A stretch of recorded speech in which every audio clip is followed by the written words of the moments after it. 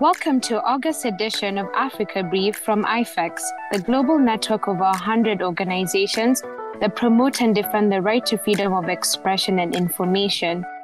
Africa Brief is our monthly look at some of the key issues impacting Africa's free expression landscape. We're recording this on Thursday, August 12th, so things may have changed by the time you hear us. My name is Nazarene Jero, IFEX's African Network Engagement Coordinator here in Toronto, Canada, and I'm joined from Harare, Zimbabwe by Rihanna Masters, our Africa Regional Editor. Rihanna, how are things? Still chilly? Not too bad, Naz. Yes, you're right. It's rather, actually it's warming up. It's just chilly in the mornings and in the evenings, but we're doing well. Thanks. That's great. Yeah, especially going into August. So hoping for some warmer weather. Rihanna, your latest roundup is now on our website at ifex.org/AfricaBrief. Listeners, that's ifex.org/AfricaBrief. As ever, it was a very busy month. I wanted to start with a very troubling statistics released from the recent Women in News report on sexual harassment in Africa media organizations. Rihanna, could you give us a summary of the findings? There's a lot in the findings. So, I think it would be a good idea to actually read the report because there's just so much detail, but I can, of course, share highlights. So it was conducted in 8 countries in the continent. It's part of the One IFRA Women in Newsrooms initiative. Okay, so it was conducted in 8 countries: Zimbabwe, Botswana, Kenya, Malawi, Rwanda, Tanzania, Uganda, and Zambia. Okay. And, I think we should be taking note of the fact that it's a rather in-depth survey, and it's one of the first that, of that kind in the region. And the report contains both qualitative and quantitative information. And, this is a huge topic on this continent, as you very well know, Nazarene. Yes. Do you remember there was the 6 for Grades BBC Africa Eye report by Kiki Modi? She even won an award for it because it was such a big issue. And I know that it's been discussed on many levels across the continent and definitely in my country, Zimbabwe. And there's been a lot of issue around it. I think the biggest thing that, the biggest issue or the most critical issue has been how many, young women go into tertiary institutions, to follow journalism. But, the numbers do not reflect in terms of people who then actually stay in the media sector. So, and kind of shows why. And what was worrying are the personal anecdotes, where women were saying that, look, the challenge with reporting harassment in the newsroom as a woman is that the entire chain of command are men. And there's really no clear structures on how to go about making such a complaint. Or I lost interest in the media industry because anytime I did not show interest to my editor, it was always a rough day for me. My stay there was hell. And you find many of these stories being repeated. Yes. When somebody's saying this challenge is big, women, especially girls in our newsroom, have been treated like a commodity. And I think that's true. When they say, look, no sex, no good position. You won't get recognized unless you belong to some managers. And that's it, the objectification and the, commodification of women within the newsroom. But as I've mentioned, I think we should also, at some point there should be a study looking at tertiary institution. Yes. Where it's rife as well, as especially with lecturers. And the fact that 1 in every 2 women has been sexually harassed, some physically and others verbally. I think these are very worrying statistics, and the fact that there is no mechanism not that there's no mechanism, but in most media outlets, the implementation mechanism is not working. There's an issue around reporting. And even when they report it, most of the perpetrators are either, warned, just being warned. There's very little emotional support for the victim. Some of the cases are dismissed after review. And the antidote seems to be, okay, let's provide training for staff on sexual harassment. No concrete action is taken. And I think that's where the problem lies. Indeed, Rihanna, I think you really highlight, and the report itself, right, about the policies that are required to create a safe working environment for women. And what I also really appreciated about the report is that it does have some sexual harassment toolkit resources that I think are not only important for women in media, but women generally. You were also talking about the need to hold people accountable. In your regional spotlight released earlier this week, you assessed the digital platform for safety of journalists in Africa.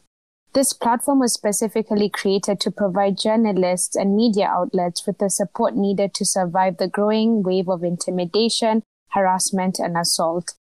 Listeners, you can check out Rihanna's Spotlight at ifex.org. And Rihanna, could you tell us a little bit about the platform?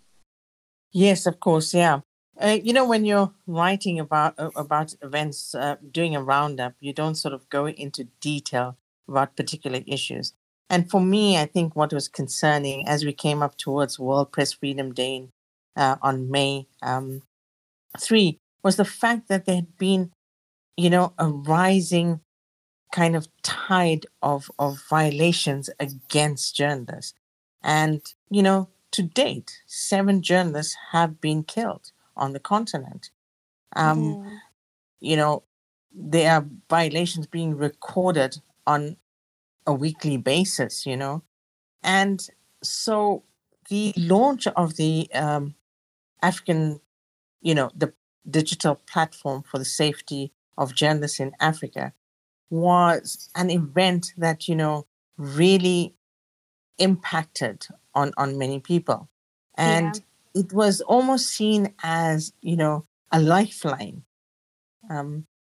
And so I think, the fact that they offer information on the violations and there's such an impressive array of partners involved, it would be good to see them move beyond just being an aggregator of information. And especially, they have the ability to set new trends. Research like this should definitely be placed on the platform. I think, the fact that this is, that there are tools being offered is something that should be promoted through this platform. Yes. And the fact that they are so close to the Africa Commission through UNESCO Liaison Office, which is based in Addis Ababa. So, it was mostly to reflect on how strategic and effective this new digital platform has the potential to be. Okay, that's great. And, let's, next turn to Nigeria, just even still within that issue of impunity and journalists, we see that the Nigerian government is under fire from the Economic Community of West African States, also known as ECOWAS. Their community court has ordered the Nigerian government to pay journalist Agaba Jalingo about $73,000 in damages. Rihanna, why is this important, particularly when it comes to Nigeria's entrenched culture of impunity? Well, Nazreen, I think it's an entrenched culture of impunity that's, across the continent. But in recent, in the last year or so, we've been seeing more and more of an abuse of power by those who hold powerful positions. And especially in Nigeria, because, they are the federal states, you have governors of federal states, and they tend to, and it's something that we wrote about at IFEX. I've written about it in one of my roundups. the fact that more and more governors were abusing their power and having journalists arrested. And this was, one of those cases that was really out in the limelight. Akbar Jalingo was arrested in August, following a report he had published in July on his Cross River Watch platform, Facebook platform, where he was questioning, where funds had been spent by a particular governor. He was then arrested. He spent 174 days in detention, and 34 of those days without being charged or taken to court, and chained to a deep freezer. Okay. And during this time, he was, assaulted and all of that. I think this case really, the fact that he, was strong enough to take it up to the regional court, especially when there was an abuse of power in Nigeria itself. Yeah. There are so many discrepancies in this case. Jalingo actually sought the reassignment of his case to another judge because he was saying that, the judge at the time was, bent on prosecuting him. And an audio was released where the judge was heard saying that, look, Jalingo's life is in my hands, and that he was going to treat him like Ken Saro-Wiwa by handing him a death sentence. The fact that this audio was released meant that he had to recuse himself. Sadly, though, Akbar Jalingo and other human rights defenders still face charges of treason. Yeah. And it's because they demanded government accountability. Wow. Thank you so much, Rihanna, for just giving us that overview. And of course, listeners, again, go into the ifex.org just to understand a bit of that. And that's where that platform is also plays a really huge role as well in sort of going against this culture of impunity on the continent. Rihanna, we're just, coming into our last segment. Finally, we've got Zambia Decides 2021. Zambians headed to the polls today. What's the climate like, Rihanna? There are already reports that WhatsApp and many other internet services have been disrupted. Although earlier you could see the amount of people voting, which was great. But I guess, I'm sure there's more to that than just having people vote. Yes, yeah, Nazreen, I think you and I have been discussing that for some time, that, a lot happens pre-election. So there's been quite a lot of violence, and there's been the, policy framework, which is more of a hindrance than it is, a benefit. And, the army was even called in by the president. This is probably one of the most tightly and hotly contested elections that Zambia's current president, Edgar Lungu, faces. His main opposition is Hakainde Hichilema, who's better known as HH. And he's a businessman. Basically, I think he stands on the fact that, he's been very critical of, the economic management of the current government. You're right, though. I think you've seen the pictures and, I've seen the pictures and confirmations that there's been a huge turnout, and sadly, we're definitely going to report more about it in our next roundup. Yes. But right now we are seeing disruption of platforms, and WhatsApp is one of them. So far, they're saying it's confined to Lusaka. We're not yet sure. There's still news coming out as we go on. Yes. And just a quick comment, the Media Institute of Southern Africa also has a delegation on the ground in Zambia. So please be sure to follow their Twitter feed at MISA Regional and their website at misa.org.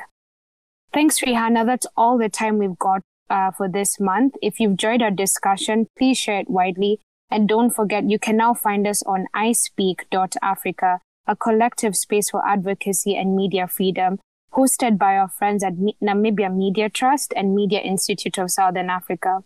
You can now also find us on your favorite audio platforms, including Apple, Spotify, and Google Podcasts. And you can also now send us feedback at africabrief@ifex.org. You can also find Rihanna's latest brief on our website at ifex.org/africabrief.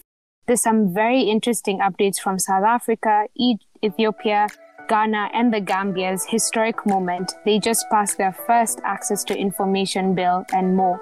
Please do check it out.